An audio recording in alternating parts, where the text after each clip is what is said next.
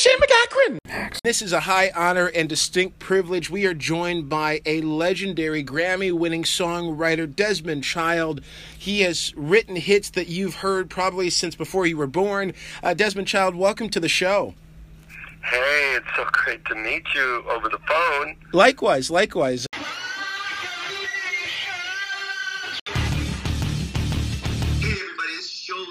Hi, everybody. This is Rob Halford. Rudy Sargent. Hi there, this is Steve Hackett. You folks are just Rick Emmett of Triumph, and we're talking rock with Dave and Shane.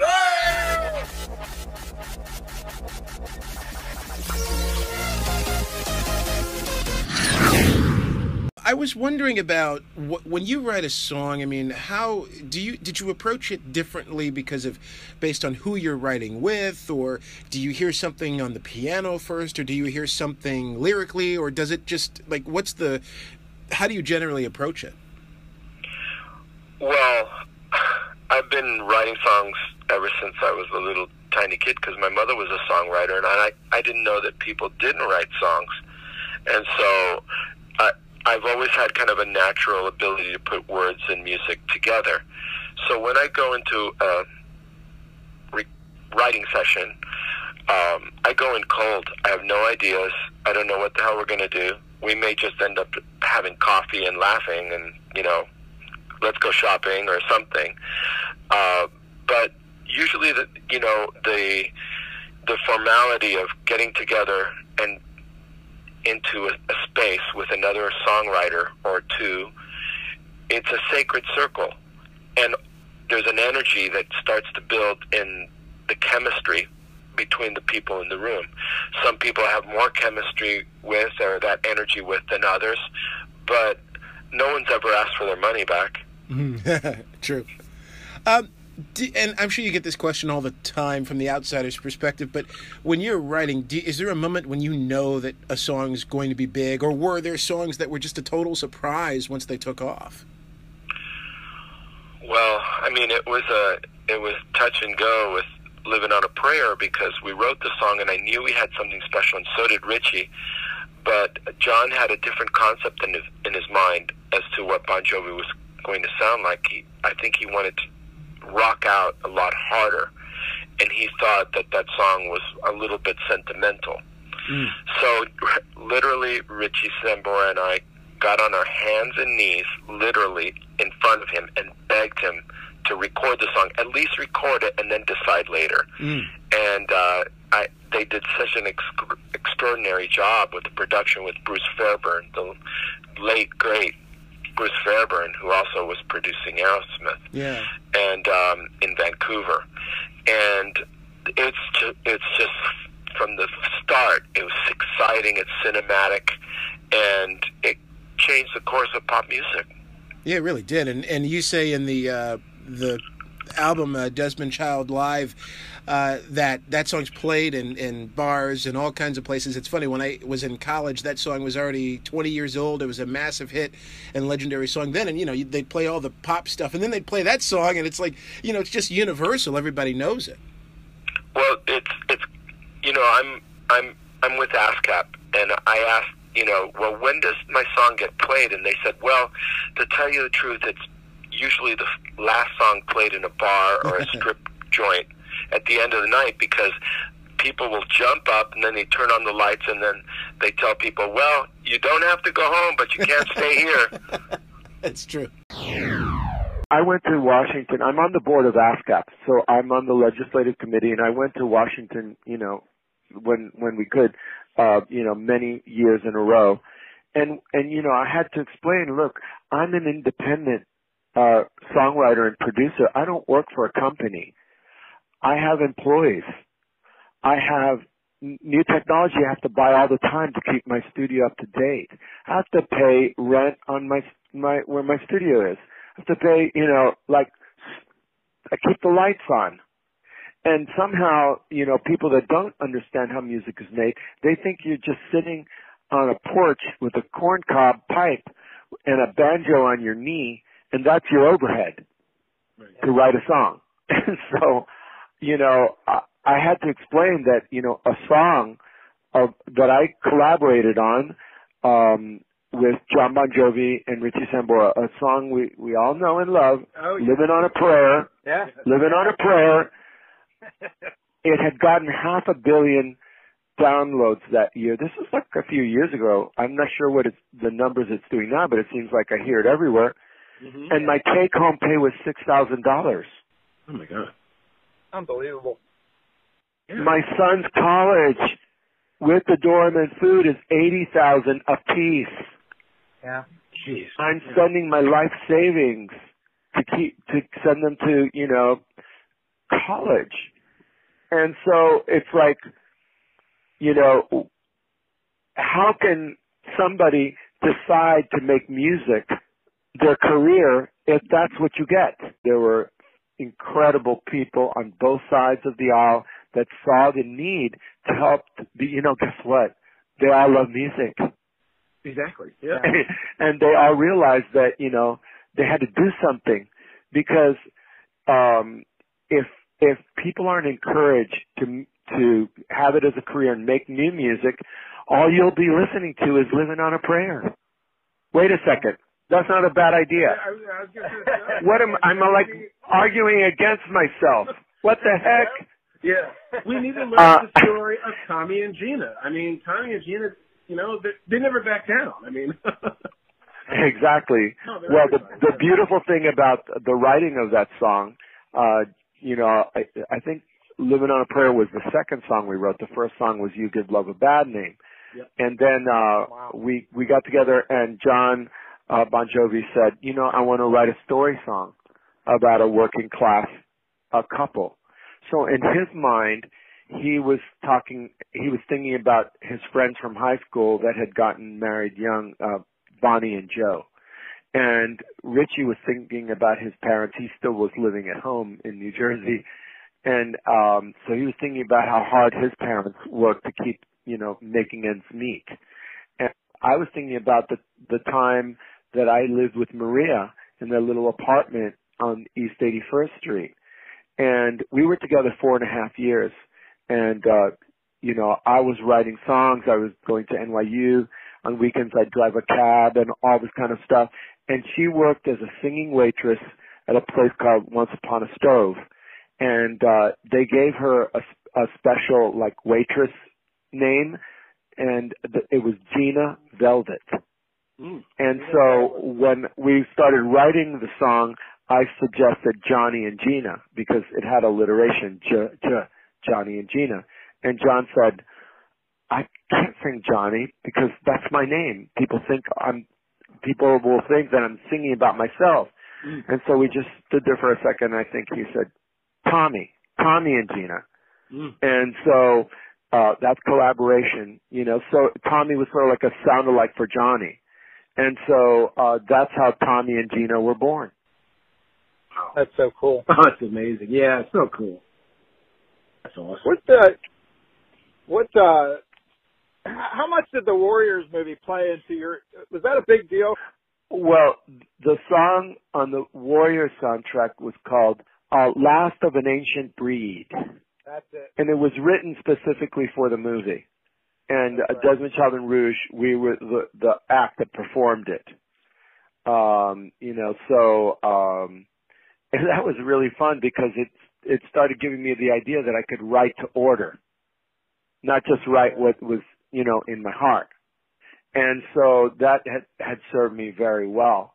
So it's amazing, just like things like that I've been a part of, have become cultural touchstones. That movie is like crazy cult. Oh, it's huge. It's like the biggest. Massive. Oh, yeah.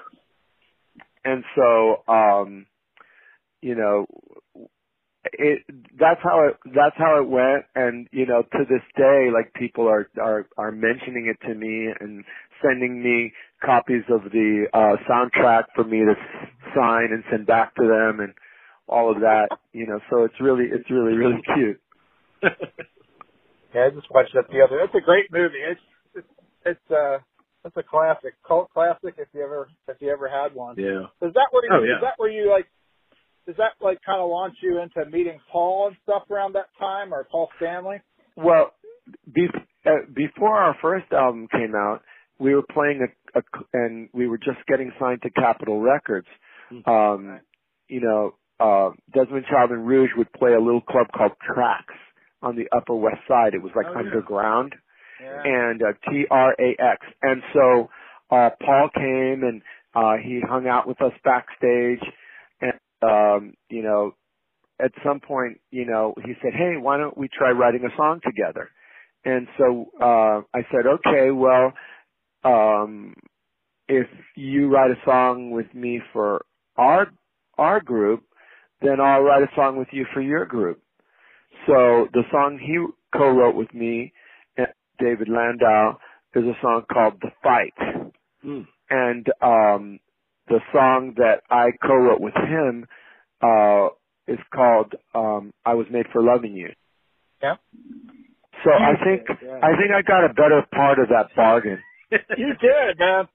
That was my first 45 record I ever bought, Desmond. Yeah.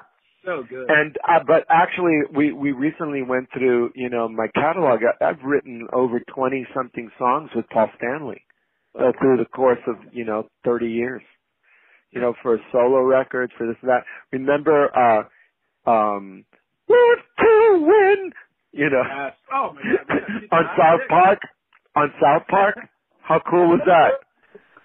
Yeah, I did not see that coming. That was one of my favorite solo albums. Well, the second solo album that Paul did, but that was one of my favorite songs. And I've been a huge fan of yours and a huge fan of Paul Stanley's, and the stuff you've done together is just dynamite. It's so good. And I just think poor Gene though, because you know Gene always says, "I don't really like going do do do do." I was like, no, but he gets paid handsomely to do it, so I'm sure Gene's not complaining too much. No, he never liked the song because he never was a fan of R&B music or, you know, like disco music or anything like that. And so, you know, he had a kind of very pure vision of, you know, this kind of metal rock that they had been, you know, inventing. You know, but ironically, "I Was Made for Loving You" is pretty much one of the biggest songs that they're identified with, and it's their biggest international song. Yeah. Of all time. If you listen to "I Was Made for Loving You," the lyrics are quite simple, and you know, it's just, you know, kind of Romeo and Juliet kind of idea. You know, I was made for you, you were made for me, all this, and then it launches into the chorus. And it was the melody that brought it all together. You know, everyone can remember da da da da da da da da da da da da da da da. I mean, no matter what it said, you feel that. You know, it's a rise. Da da da da da. The ascension. See, that journey, that melodic journey lifts the spirits. So we could have said anything, but it kind of all came together. Sometimes when you add like elements from other styles of music, magic can happen. Like on "You Give Love a Bad Name" and "Living on a Prayer," the bass lines were like R&B bass lines. Yeah, you know. Right? Yep. And so there was always with Bon Jovi a groove between Chico, who's Cuban like me, and you know, the grooves that he would put into the drums and the bass lines. You know, you had underneath a real R&B, you know, kind of Latin feel underneath. I mean, it's subtle, but I think it was just enough to make them that much more different than everyone else. Then, of course, everyone tried to copy them, and then, you know, that's as it happens. It's, you know, they say imitation is the highest form of flattery. Yeah. But the music that Bon Jovi made changed the course of pop music. Oh, gosh, sure. And to this day, you know, that music is like, new generations are discovering it almost like it's their music. It's their song. And if you go to a Bon Jovi concert, you see people of all ages. You see people with white hair, and and those aren't the punkers. I'm talking about their grandparents. Right. And you will see, they always play "Living on a Prayer" last. It's the very last song of the very last encore. It could be midnight in a stadium. Yeah. No one will leave without hearing that song. They know it's coming. That's and, right. And it's so thrilling because, I've been to so many Bon Jovi concerts, and you're standing there. I don't even look at the stage. I just look around at the people that know every lyric to the songs I've collaborated with, with them on. Oh, and when "Living on a Prayer" comes on, the roar of that crowd, and like there'll be parents there with like little kids sleeping on their shoulders with the sound block earphones, and they'll be standing there, with their kids because they won't go home until they hear that song. And then when that song comes up, you cannot hear the band anymore. All you hear is this roar with all of those speakers. You don't hear the band. You just hear people screaming it at the top of their lungs like their life depends on it. Yeah. Now, that's something you cannot do on a Zoom call.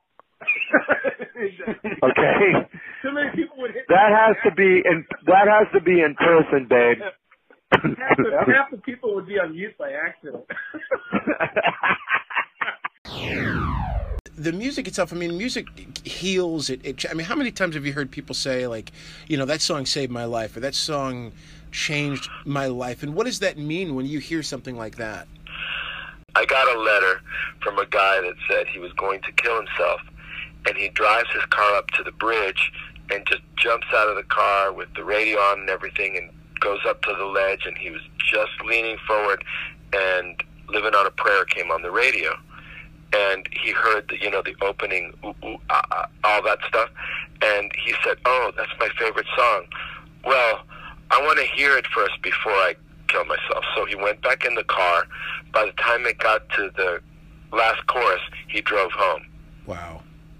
Oh, my God. So Bon Jovi saves lives. Yeah. Proven. Yeah, no kidding. That's when you read that, what went through your mind when you read that note or that letter? Well, we've gotten so many letters from people that, helped them get through their cancer struggle, that helped them survive loss and, so many things from all over the world. And so that's why the song still to this day, last year, it's a song that's over 30 years old, and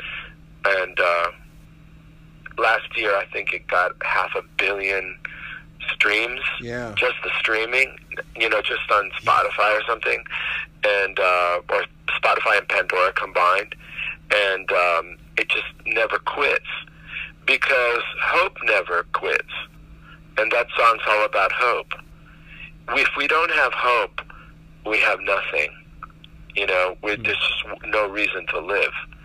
So that song encourages people to believe in their dream, even if they're not going to make it, even if it all falls apart. You have to keep living on a prayer. I've been extraordinarily lucky to work with such incredible people, and we made each other better, working together. And so that's what I love about collaboration. And it's just magic, when you get into a room and you don't know what's going to happen, and you start talking about things, and then somebody plays a riff, and then somebody says something, and before you know it, you've written "Dude Looks Like a Lady." That's right. And also Angel, too, which was written in, was it 45 minutes or something like that? When you were working with the guys in Aerosmith, what was the approach different from, say, Kiss or Bon Jovi? Or, how did you assess that, that project? After I'd had the big hits with Bon Jovi, Aerosmith had a deal with Geffen, and there was an extraordinary A&R guy there named John Claudner, legendary. And he called me and said, I want you to work with Aerosmith. And they had never worked with an outside songwriter. And so I was flown to Boston. I was forced on the group. And I came into this warehouse where they had been doing rehearsals, and it was set up like a live stage. So it had, Marshall amps, all the way to the ceiling. Yeah. and on the floor, though, it looked like an army of guitars. Wow. and every kind of guitar, like all in rows, like must have been 100 guitars, so that Joe could just like look at his army of guitars and just pick one out. That's so Joe Perry. That's so Joe Perry. And the microphone, had all of, Stephen's like scarves. It was like, wow. And so I walked in, and there was something happening on the side of the stage, on the, where they had the monitor mix station, and they were playing kind of a reverse guitar thing that went and-da-da, and-da-da, and-da-da, and-da-da. It was a loop. And Stephen welcomed me and brought me over and introduced me to Joe, and he said, well, what do you think about this? And he started singing, da-da, da-da, cruising for the ladies, da-da, da-da, cruising for the ladies. And I said, the first words out of my mouth, I hadn't even really said hello, was, that's really bad. That's so corny. Are you kidding me? I don't think Van Halen would put it on the B-side of their worst album. They wouldn't even make the worst album they ever made. And they were like, Joe crossed his arms and like he was looking at me like, who is this guy? Get him out of here. And Stephen, who's like more of a people pleaser, was like, well, I mean, when I first started singing that riff, I was singing "Dude Looks Like a Lady." And I said, what? Dude looks like a lady. And Joe said, but we don't know what that means. And I said, okay, I'm gay. I know what that means. And I hoodwinked them down this path to tell the story that really was a mirror of how he actually came up with that. The band had gone to a bar, not that they could drink because they were like on, 12-step programs, every which way, but they went there to hang out, to listen to music, and at the end of this bar that was completely empty, right at the end, there was this lonely, kind of beauty with teased up platinum hair and, beautiful, smooth skin, black nails, curvy waist, and they were all like drawing straws at who was going to go up there and say hello. And so suddenly she turns around and it's Vince Neil of Motley Crue. And they were all going like, oh, God. And then Stephen said, that dude looks like a lady. Dude looks like a lady. Dude looks like a lady. And that's where the riff came up. That's like a scene in the video where there's the person turns around. I think from what I remember, I haven't seen the dude looks like a lady video in years, but I think I remember something like that. Well, they also had John Claudner with his long kind of ZZ Top beard, dressed in a wedding dress. That was the A&R guy. Okay. Oh wow. Being a good sport. Like sort of like the bearded lady in a circus. Yeah. But in any case, I talked them into it, and the song was stunning. And think about this, it was so long ago. I mean, it was a true, gender fluid, trans anthem. Yeah. Where the second verse says, "Never judge a book by its cover, or who you're gonna love by your lover." It's so appropriate for today. Yeah. Yeah. So it really wasn't a making fun of a transvestite or a transgender. It was kind of saying, hey, because he in the song says, my funky lady, I like it, like it, like it, like that. Mm-hmm. He doesn't leave. He doesn't reject it. He goes for it because he likes how it looks. So, it was amazing because they put it in Mrs. Doubtfire. I was just going to say. Mrs. Doubtfire, that's where Mrs. Doubtfire makes that's where Mrs. Doubtfire does the broom dance. Yeah, with the guitar. And it's like every little kid in the world knew that song. Yeah. And did they really think about what it was saying? It was funny because a worker came over to my house and he said, "Oh, you write those songs for Aerosmith?" And I said, "Yeah, I wrote Dude Looks Like a Lady." He looked at me funny and he said, "Dude Looks Like a Lady? Oh, I thought it was do a naked lady." Well, that's do funny a how naked people. lady. How some Do people. a naked lady.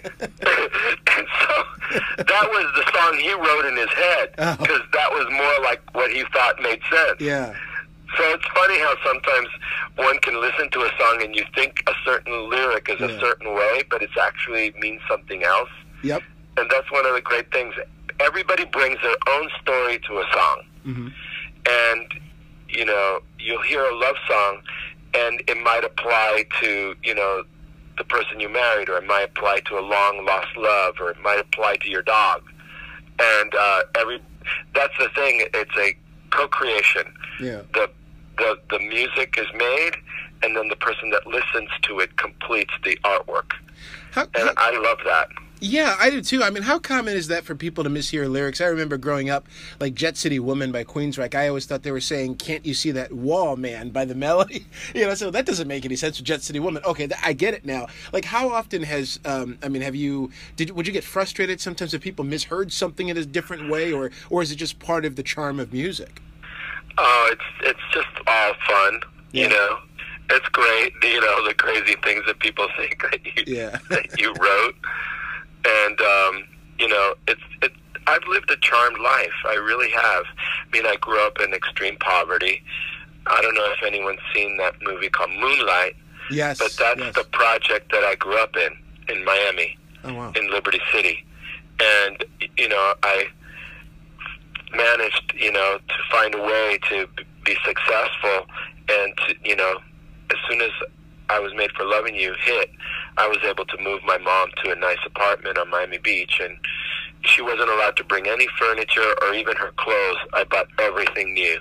Wow. And a new car and everything. And she lived like a queen, like, from that moment on. And that was always, driving me. It's like, I want to take care of my mom because, she just, couldn't hold down a job. She was always crying. She didn't even have money for her beat-up car, so she had to walk blocks and blocks for a bus. Poverty is terrible, man. Oh, yeah. It's boring. It's dangerous. It's ugly. And, I've tried everything I can do to make my life beautiful for my family and my friends and share and try to make the world a better place. I think a lot of times we don't get to hear you sing a whole lot, but there was one project that I found a few years ago. It was and it was mind-blowing, a supergroup about, I think, 30 years ago now for the Shocker soundtrack, the Dudes of Wrath. Right. How did that come about? Because you've got yourself, Paul Stanley, Tommy Lee, I think, Michael Anthony. Is Guy Man Dude on there? I'm just going back to I think Guy Man Dude was on there, too. all these people, how did that... Just tell me the story from what you remember about that. Well, it was one of those cases where I just called people up and I said, "Hey, you want to be in the super group for this song?" And they all showed up, and we did it. So it was that simple. And everyone was very encouraging of me, and I felt it was really they were really kind of saying, "Okay, let's help Desmond out." Okay. That's fantastic. I was so curious. I heard that song one day, just found the soundtrack somewhere, and I said, this is really, really cool. Is there anything else you'd like to add? I mean, this has been such a wonderful chat. I've learned so much. I'm so grateful for the time you've given us. Anything else you'd like to add that we did not get a chance to cover? Next year, my original group, Desmond Child and Rouge, will be re-releasing the remastered 2 albums that we made, and it will be followed with new material that we've been working on for the last few years. So we'll be dropping singles into the, the kind of, social media, Spotify, Pandora space, and also I'll be dropping singles in that are my own new music. And I just recorded one with Alice Cooper. Okay. And so, that'll probably be the first one, and I'm going to lean on all the artists I work with to come and sing with me, and create some interesting combinations of styles. That's my whole thing. I want to have like urban music with rock and jumping back and forth in all different genres, because I'm genre fluid. I think that's so cool, especially because that's where a lot of music's going now. I think, especially, today there's pop artists. I guess some people kind of hate that term, pop artists, but it's all blending. There's a little bit of rock, there's R&B, like it's kind of all coming together. I think that's really wonderful. There are artists that are really purists, like Joan Jett, who I've worked with. We did I Hate Myself for Loving You, and she's a purist. But then there are other artists that like experimenting. And I just think that the new artists that come along, having so much music accessible to them, they're borrowing little bits and pieces from all this diverse field that they're drawing from. And I don't think it'll ever go back to just being like pure one way, because it's more interesting to put some Latin beats and then some rock guitars and then some kind of, Arab, flutes or something. The palette is so varied and wide. It's exciting to hear what young people are going to start doing with their music. That's really cool. So true. Desmond Child, thank you so much for taking the time. It is an honor and a pleasure. Thank you so much, sir. Thank you, David. Yeah!